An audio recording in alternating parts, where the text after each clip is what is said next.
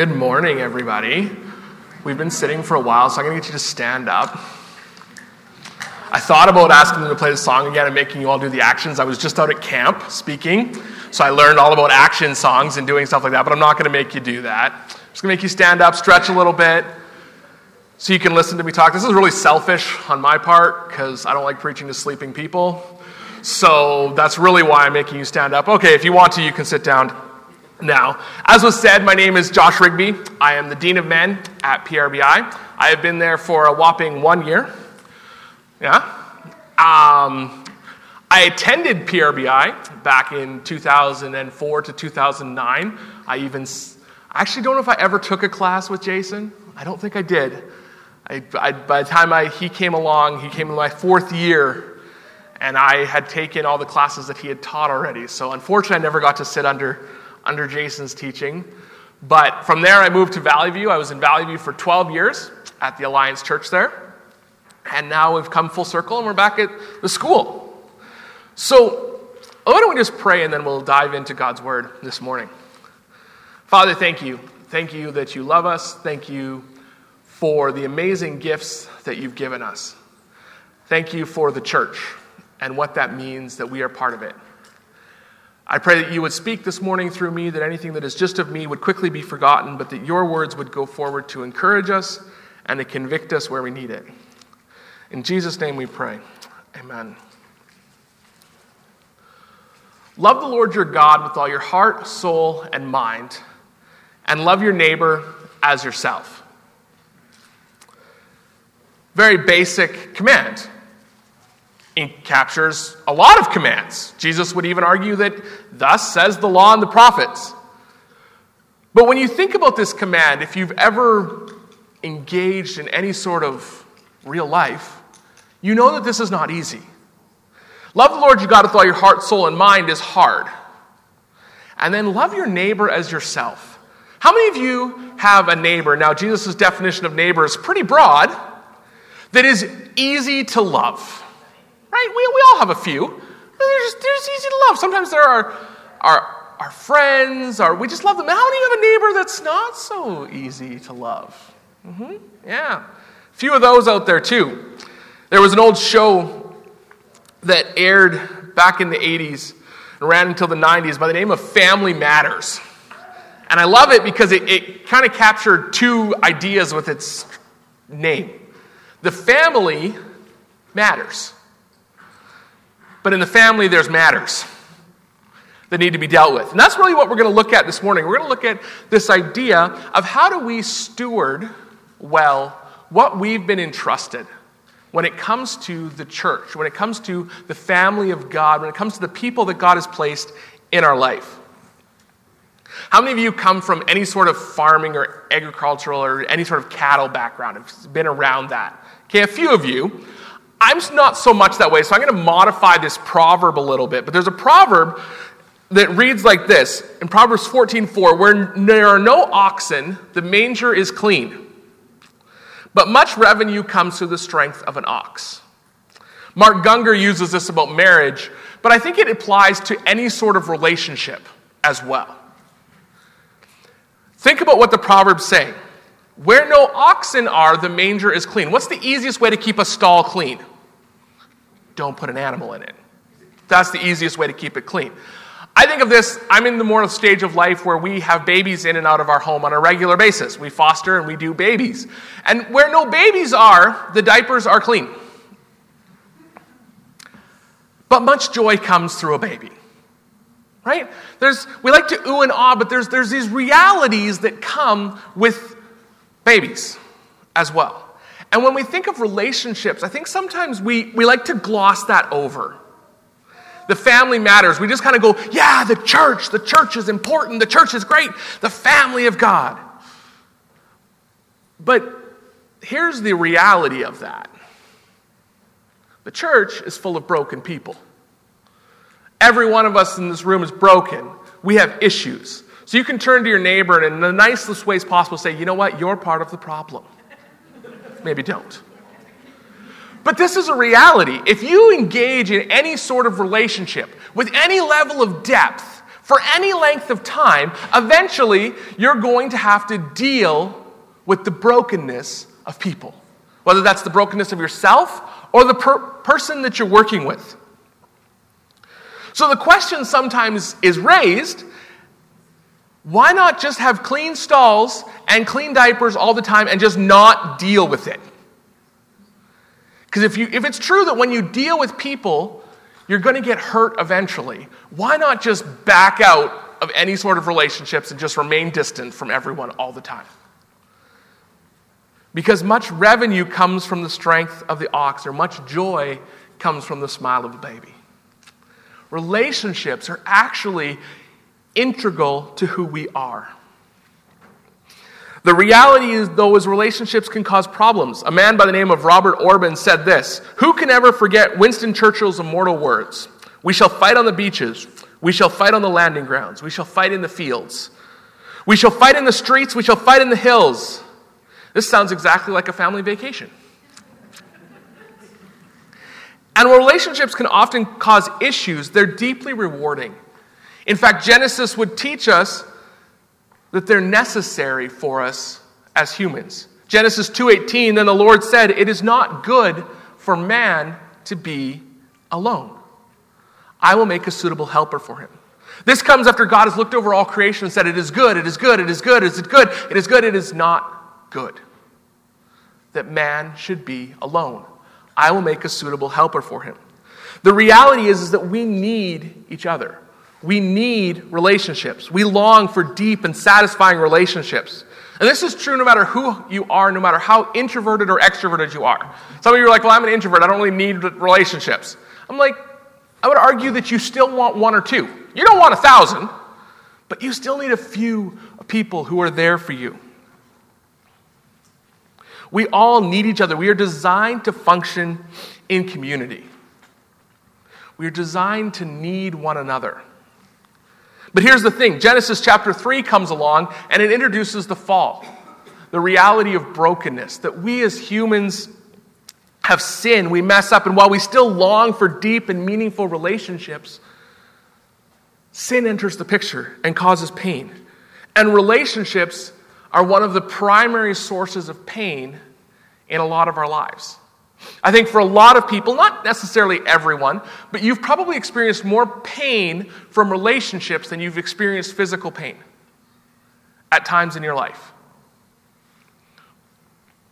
Most of us have been wounded in relationships deeper than we've been wounded physically.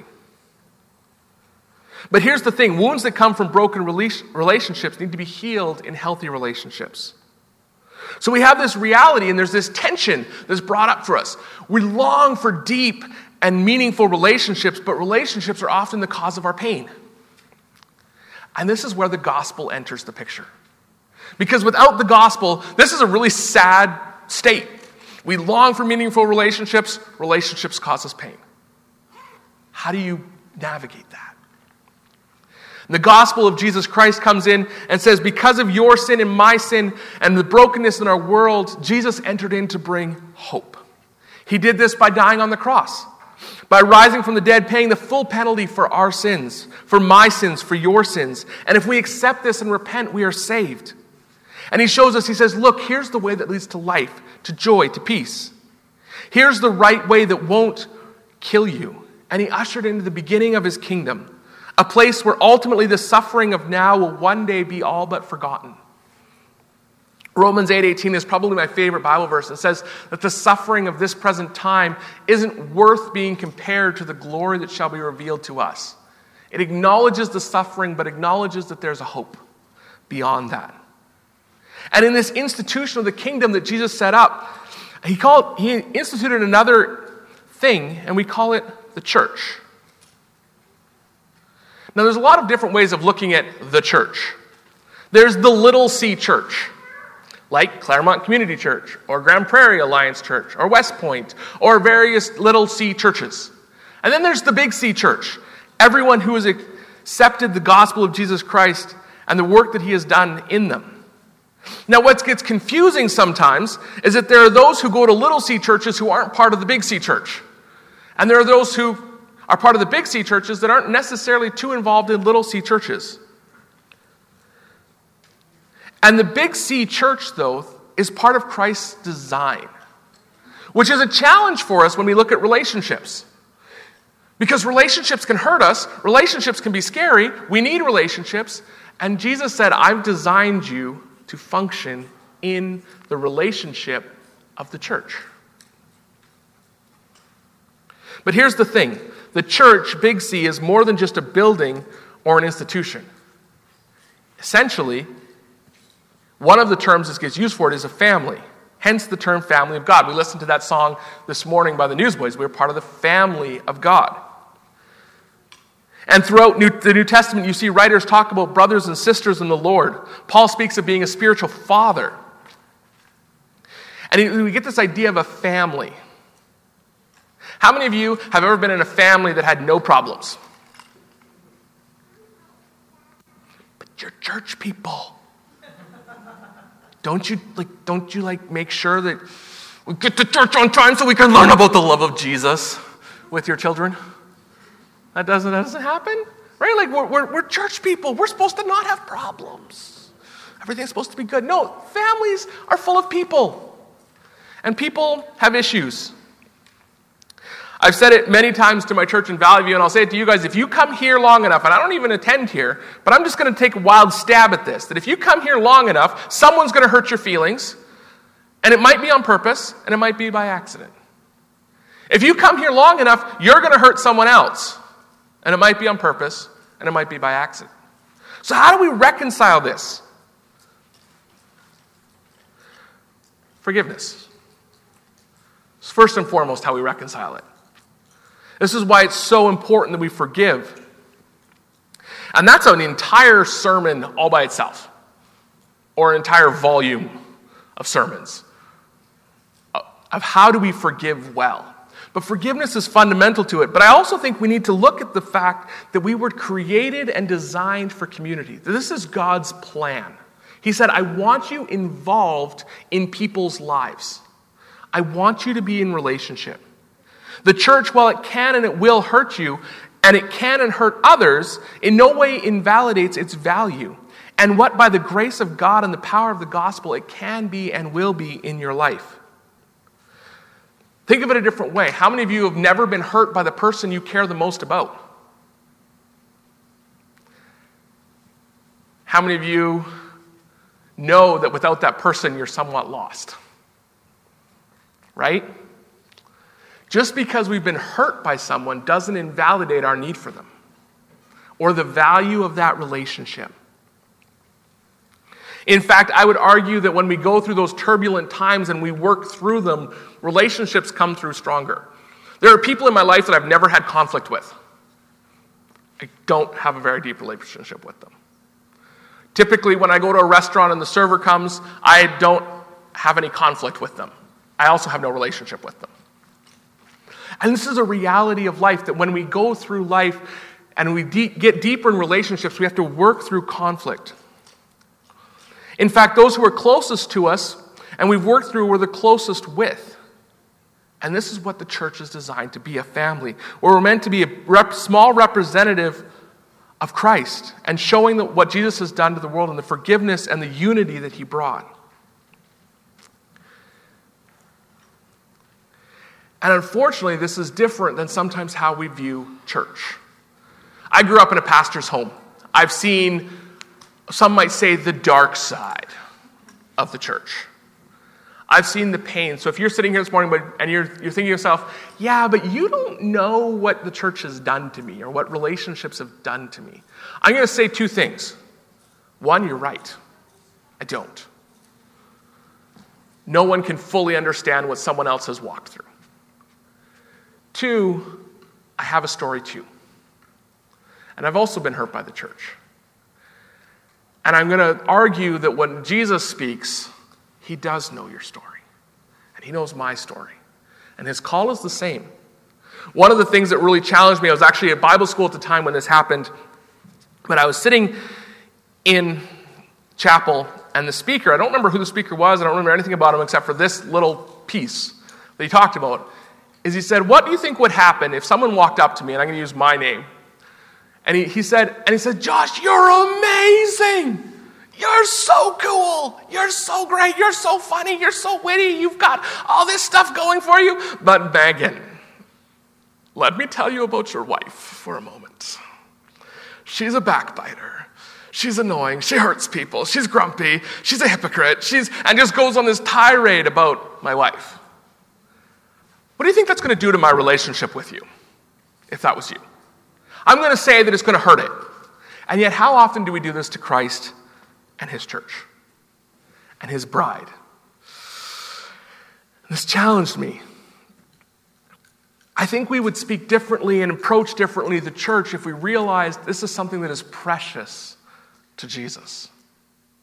And it's precious to the Father. And it's much bigger than us. And it's really important to think this way, because if we lose sight of this, we get focused simply on what does the church bring to me? What does the church get out of it for me? Instead of what has Jesus called me to do in this? You see, God has entrusted us with this reality of the church. He says he's given us gifts for the building up of ourselves in love. And as I think about this and I'm challenged with this, we come back to our first sort of tension point. Relationships, we were created for them. Relationships can cause pain. How do we merge these pieces together? And I believe the answer to that is not by looking, what do relationships give to me? It's by looking to, what has Jesus called me to do? How many of you could say in a good conscience that you have always done nothing that would purposely cause Christ pain in your life? Right? You've never grieved the Father.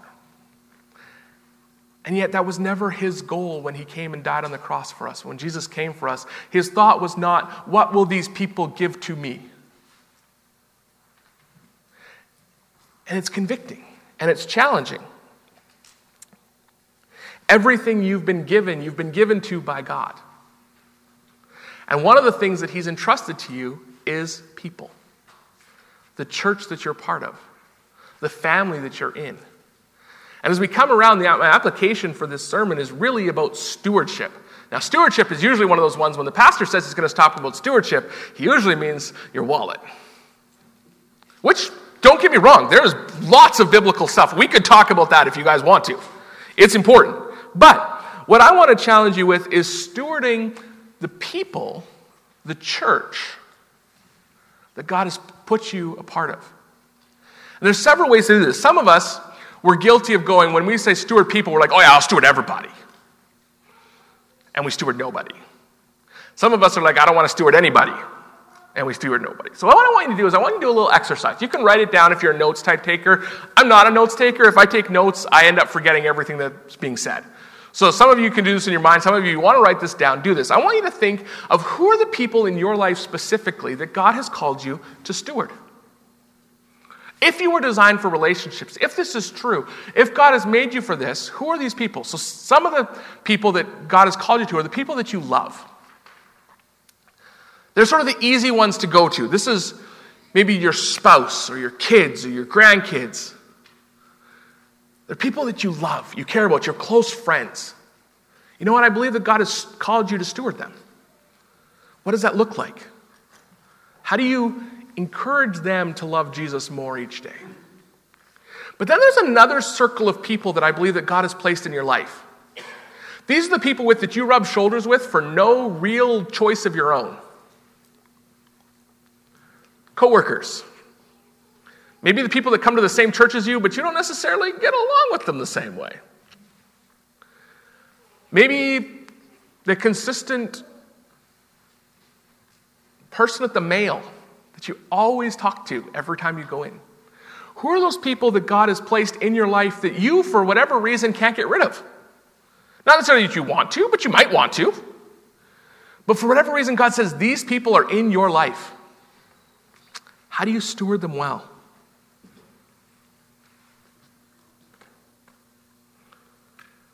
And then finally, who are the people that God's calling you to? Maybe God's calling you to people on the other side of the world. And as you sit here and you go, I've been called to steward people, I've been called to create relationships, I've been designed to be in relationships, and those people I was talked about this morning are on the other side of the world. And I need to go.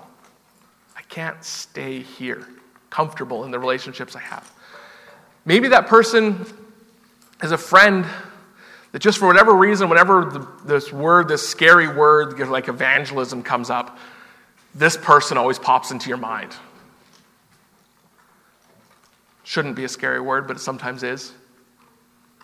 Maybe it's just someone that, for whatever reason, right now, you just can't get out of your mind, and there's God saying, I want you to steward them well. You see, this reality of being designed for relationships is not something that we can avoid in Scripture. Love the Lord your God with all your heart, soul, and mind. Don't worry about your neighbor. That's not Jesus' command. And love your neighbor as yourself.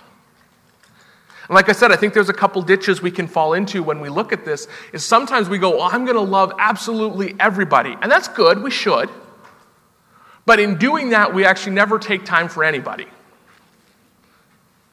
It's this mass shotgun approach where we never actually engage in people's lives. We just sort of skirt around the surface and we're nice to everybody, but we don't steward anybody well.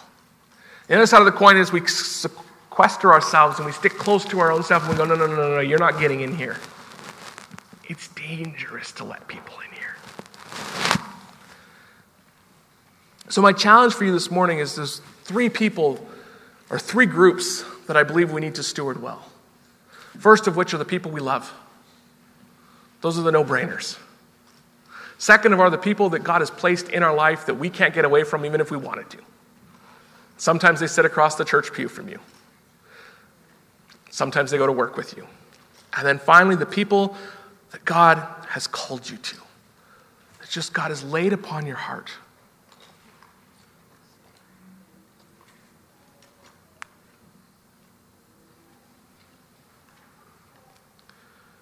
You see, the challenge of this command that Jesus gives us, love the Lord your God with all your heart, soul, and mind, and love your neighbor as yourself, is that Jesus says it's the most important. So I would argue that if you take out the most important command that Jesus gives us, you kind of lose what Jesus was calling us to do, which means you can't have Christianity without other people. You can't have Christianity without the call to bring other people into the family. You can't have it without people. We are called to be part of the family of God, and as such, there are roles and privileges and responsibilities that come with this. And this is a good thing. So these people that God has placed in your life, are you stewarding them well? And what does that look like to do?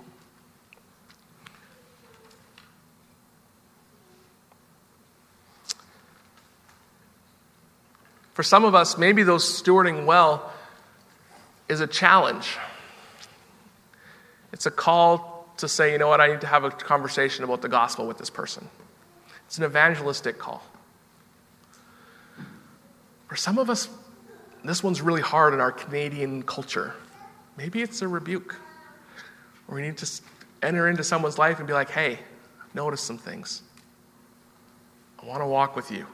But I think some things need to change.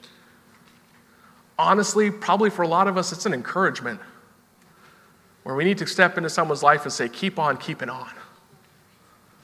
You're doing great. I want to help you. For some of us, maybe it's a more tangible thing where it's like, you know what? I know this person's going through this. I have ability to help. And I'm going to. I'm going to step in. For some of us, it might be as easy as a cup of coffee. Just having them over, going out and saying, hey, I'm here for you. I want to walk with you.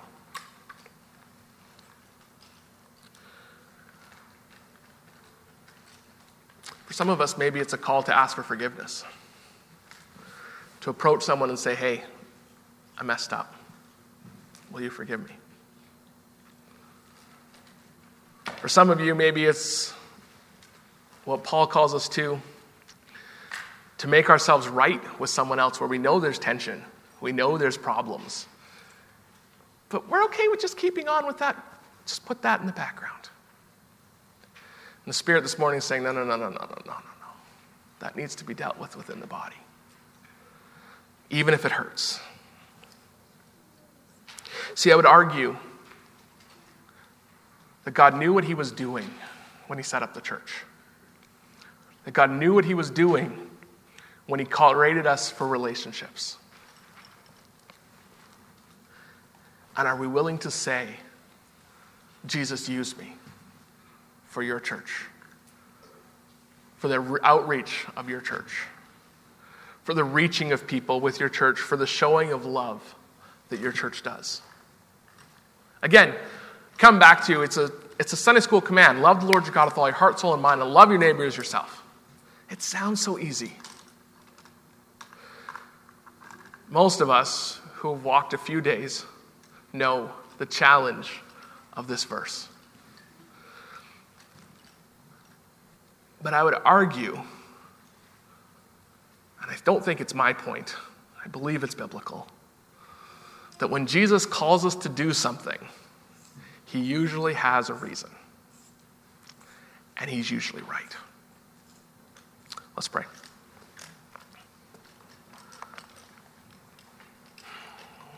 Father, I pray for each and every person in this room. Father, you've given us an amazing gift in relationships and in the church specifically.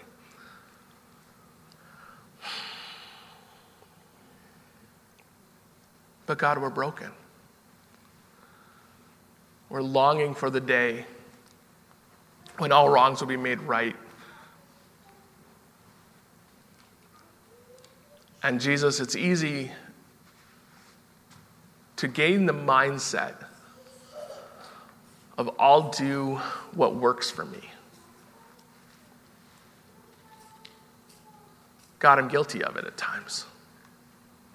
More often than I'd probably care to admit.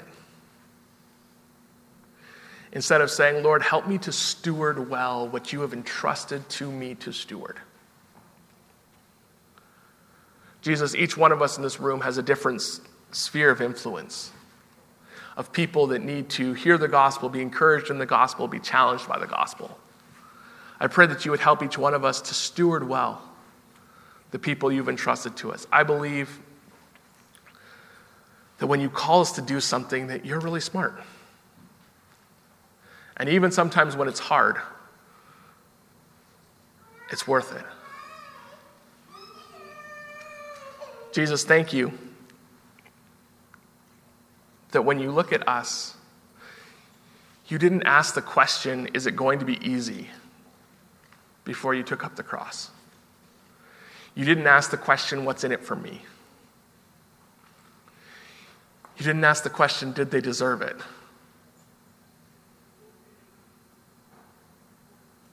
You said, not my will, but yours be done. Jesus, encourage us in this.